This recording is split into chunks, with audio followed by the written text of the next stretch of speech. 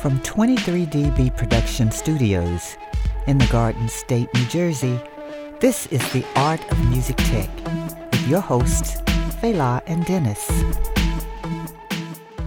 Let's go, and welcome back to the Art of Music Tech podcast. I'm your host, Fela, over there. Dennis, how you doing, guys? All right, we're still on the road in Harlem at the National Jazz Museum in Harlem with the one and only Ryan Maloney. Hey. How's it going, everybody? Thanks for having me.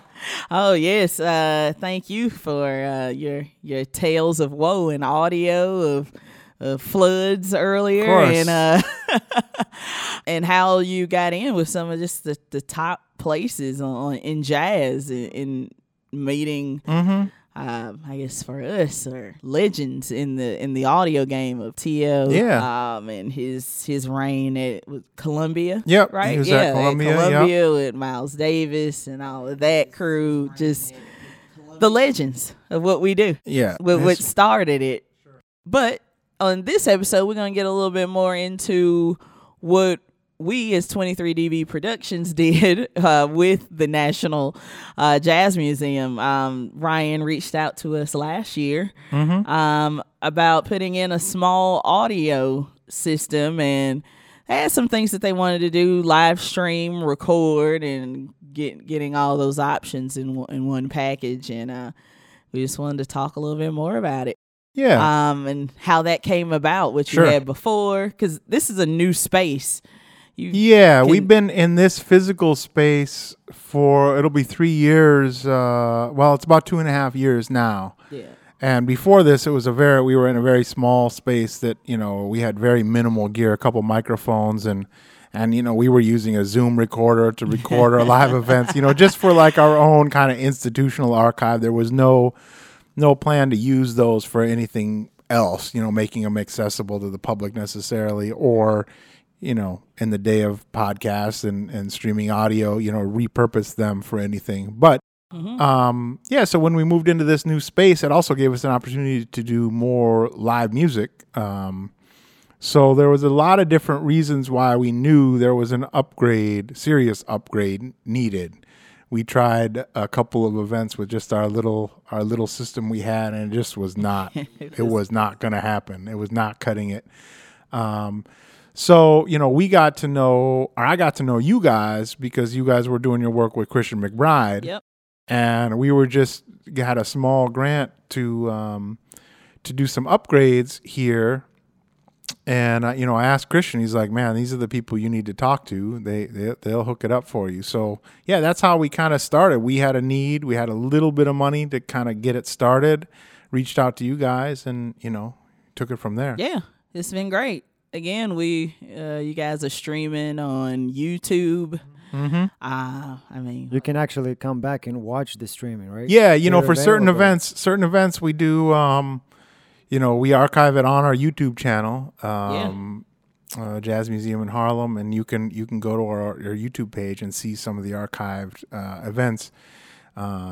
We do live music, panel discussions, conversation series, listening parties, all kinds of different formats, different settings. And that's why, it was one thing if we just needed a couple mics for like a singer or something, like we could have figured that out. But because we had the intention of doing all these different types of things, like all of a sudden it came in like lapel mics and this kind of mic and that kind of mic and mic in the piano, things that, I know the bare basics of, how to adjust like, make a mic louder or softer, like that was my base knowledge. So we knew once we were in here and wanted to do all these things, especially with the live stream, we were behind the game, honestly. Like we were behind the times with that kind of stuff. And we still are in a way, we're gearing up to be able to do some podcasting and things. And this whole upgrade has allowed us to do that.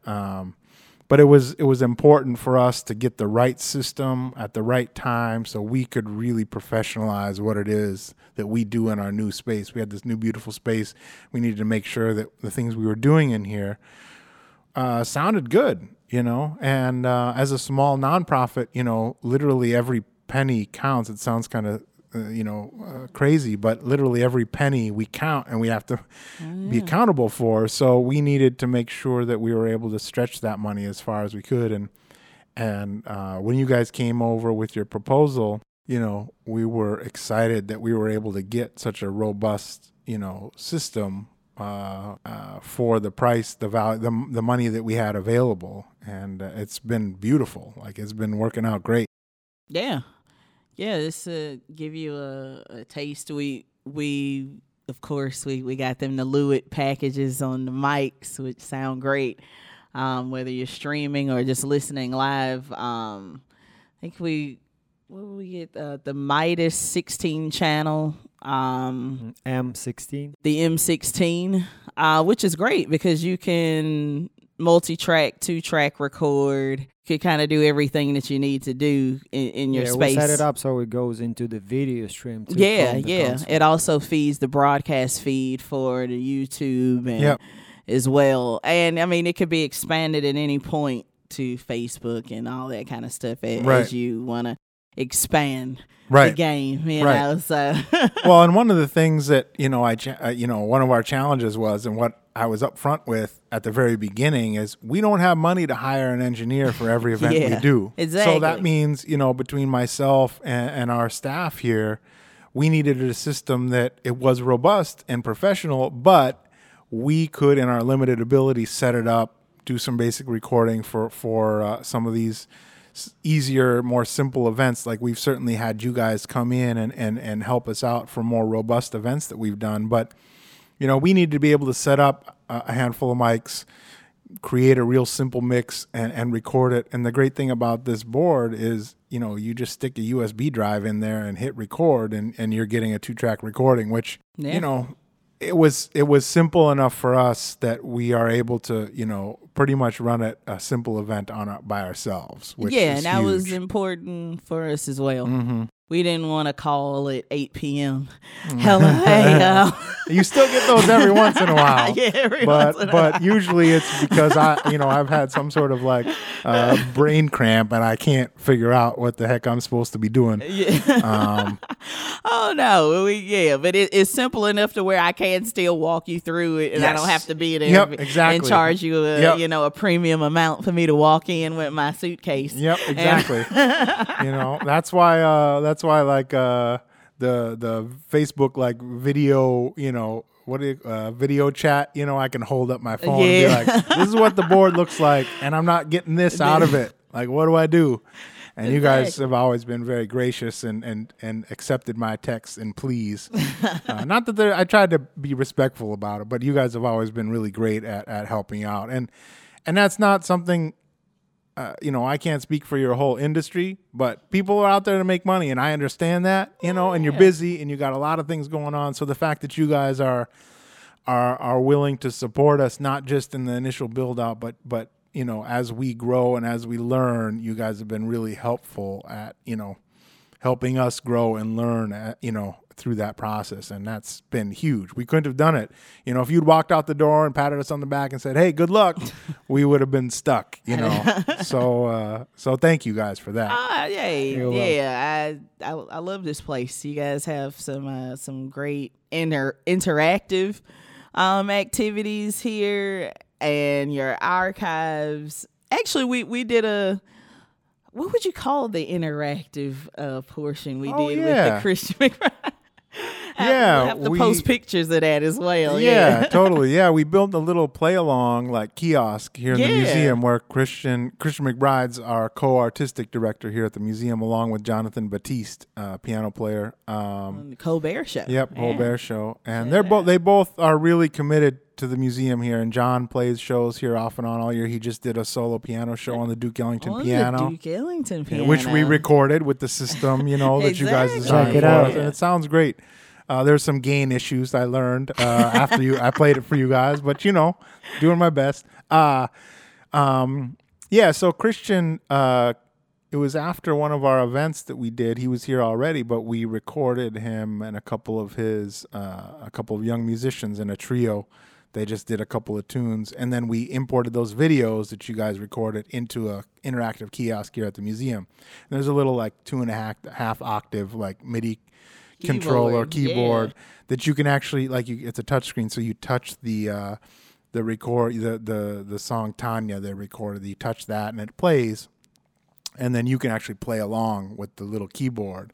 So it's like, if you've ever seen like the Jamie Aebersold play along CDs or something, it's a play along, but it's designed. We got an easy song, a medium song, and a hard song. Yeah. So if you've never improvised before in your life, you've never played jazz, you may never even played an instrument before, you can come in. And it says on the kiosk, it says, just play the black notes. Like, it's just a pentatonic keys, thing. Yeah. Just play the black keys on the piano, and you're going to sound all right harmonically.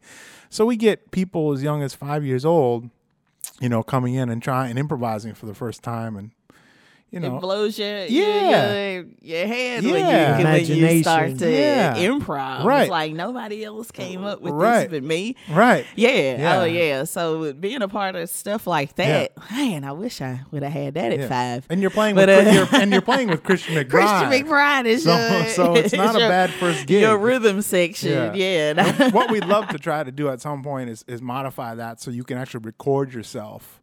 As you're playing along, and then export that audio, email it to yourself or whatever. So you can nice. So all over the world, there'll be people issuing their album with Christian McBride, It's doable. Okay.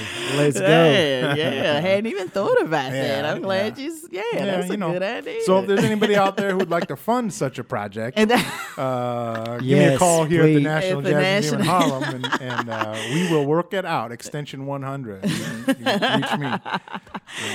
But no, that project was a lot of fun, and you guys came in. That was a situation. You guys came in with your own video equipment as well. Yeah, we did video and audio on that, so. which is huge. The fact that you guys are one-stop shop. That was. I just said, this is what I want to do. And you said, okay, we'll do it. And you came in and cranked it out, and it was beautiful.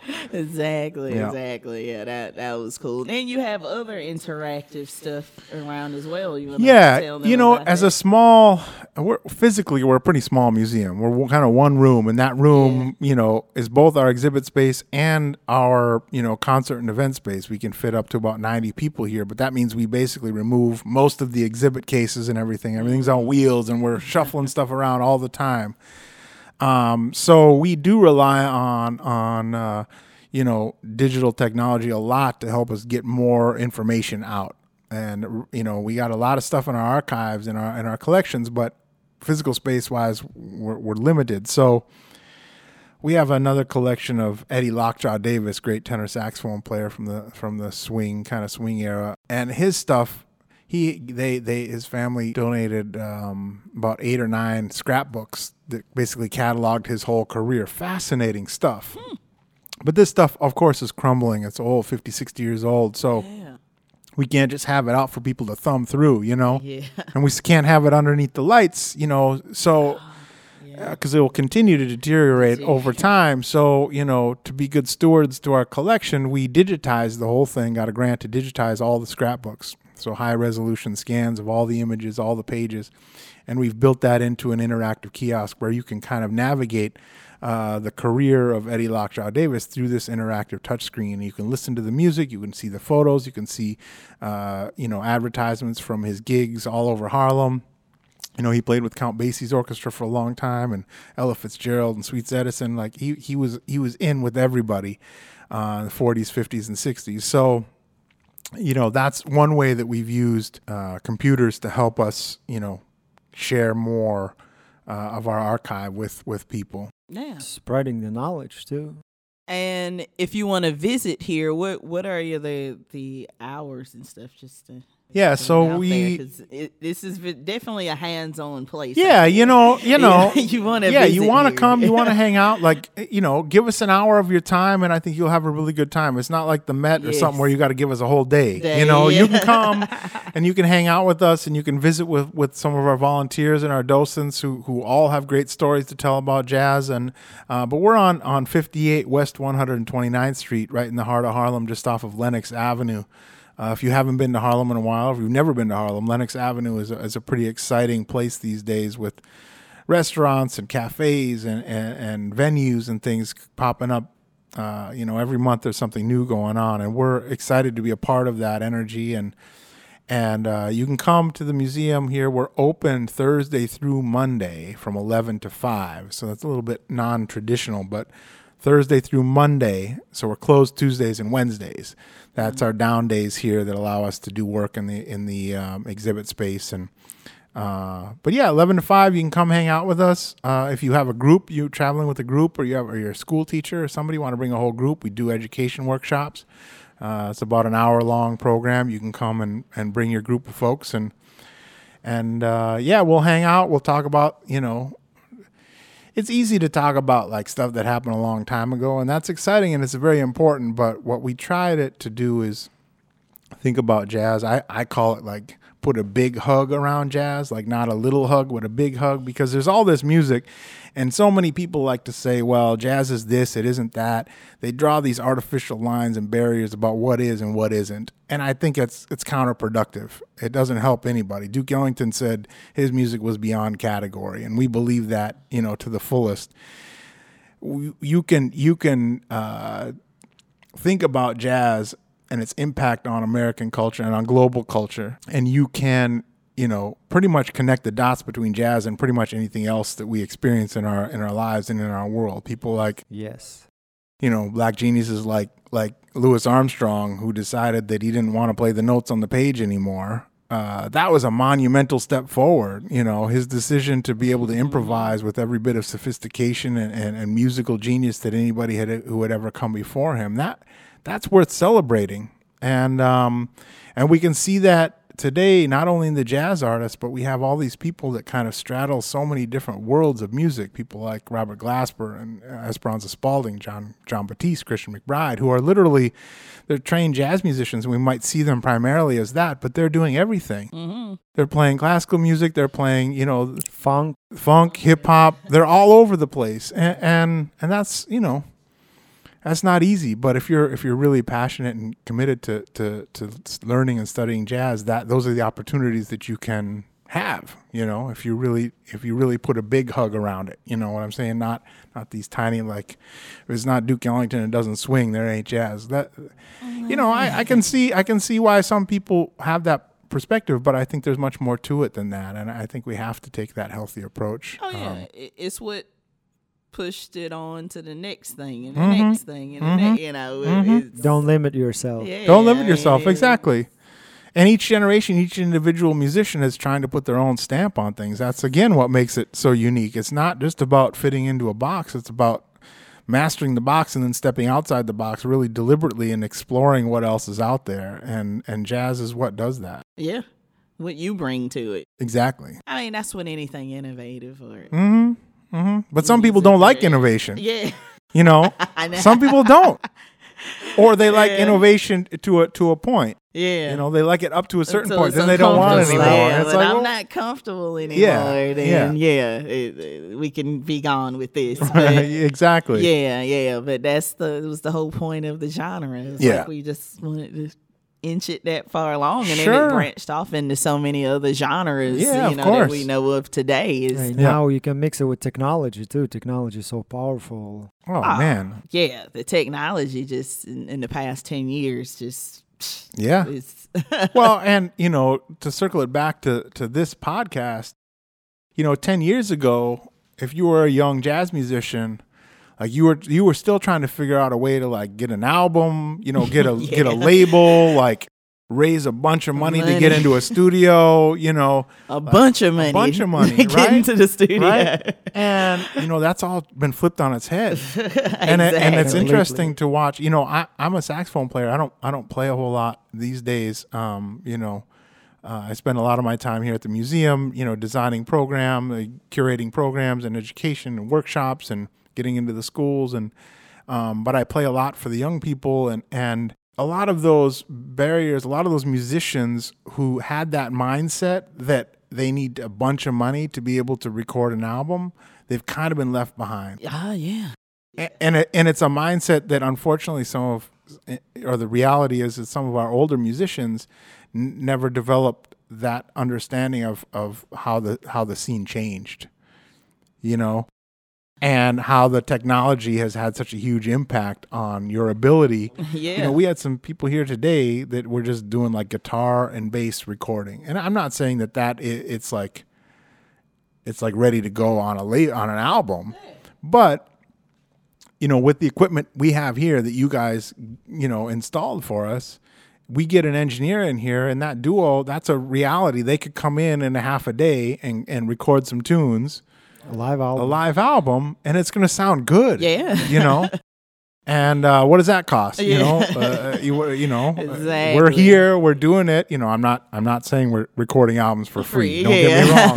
But the access to that technology. But it's not an SSL, some big 90 channel board in here. You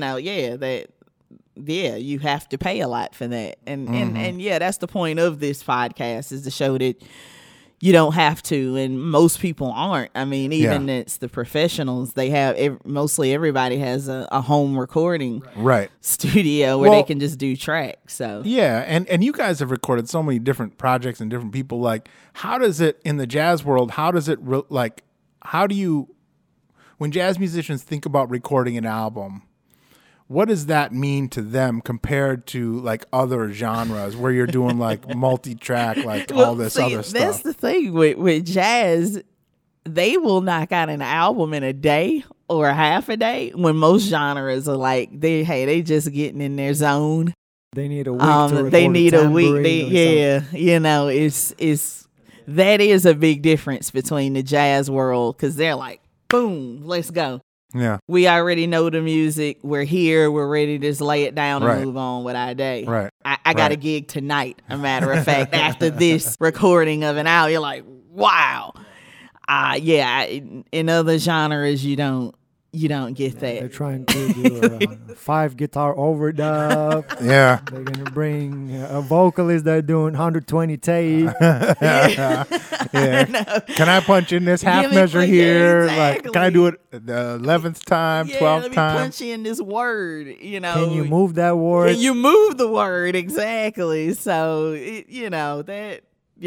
So, exactly. So, we came back around to the whole podcast and what we do for you guys. Just, you can do it on the small and big scale and do it well. Yeah. It doesn't have to be, or it doesn't have to look, it will sound, low budget. Right. There's so much gear out here now that you could sound pretty damn good compared to everything else that's going on. Just you make can sure your be on the performance level. is good too. Yeah. You gotta practice. That still doesn't eliminate $10,000 microphone. Exactly. If you don't sound good. Ain't nothing much that $10,000 can do. That's very that $10,000 mic can do if you ain't practiced, or you have to be in the zone all the time to perform. So, oh man, thank you so much, Ryan. That was perfect. Yeah, thanks for having. Come to the Jazz Museum. Check us out online. Please.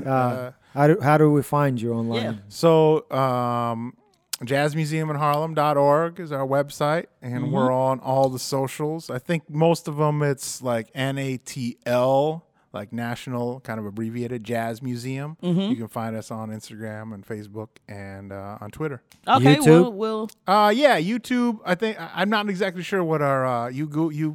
You search. We'll put the links. Yeah, subscribe, because every time. Summary. Yeah. Every time you stream, I see, because we subscribe to you. So if you subscribe to us, it'll pop up. On your phone. We'll give you a little notification. We love we try to interact with folks a little bit when they're listening, when they're watching. So, please tune in. I mean, yes, we're here in Harlem, but you can come check us out online, on our streaming from any place in the world. So please do that. Please do.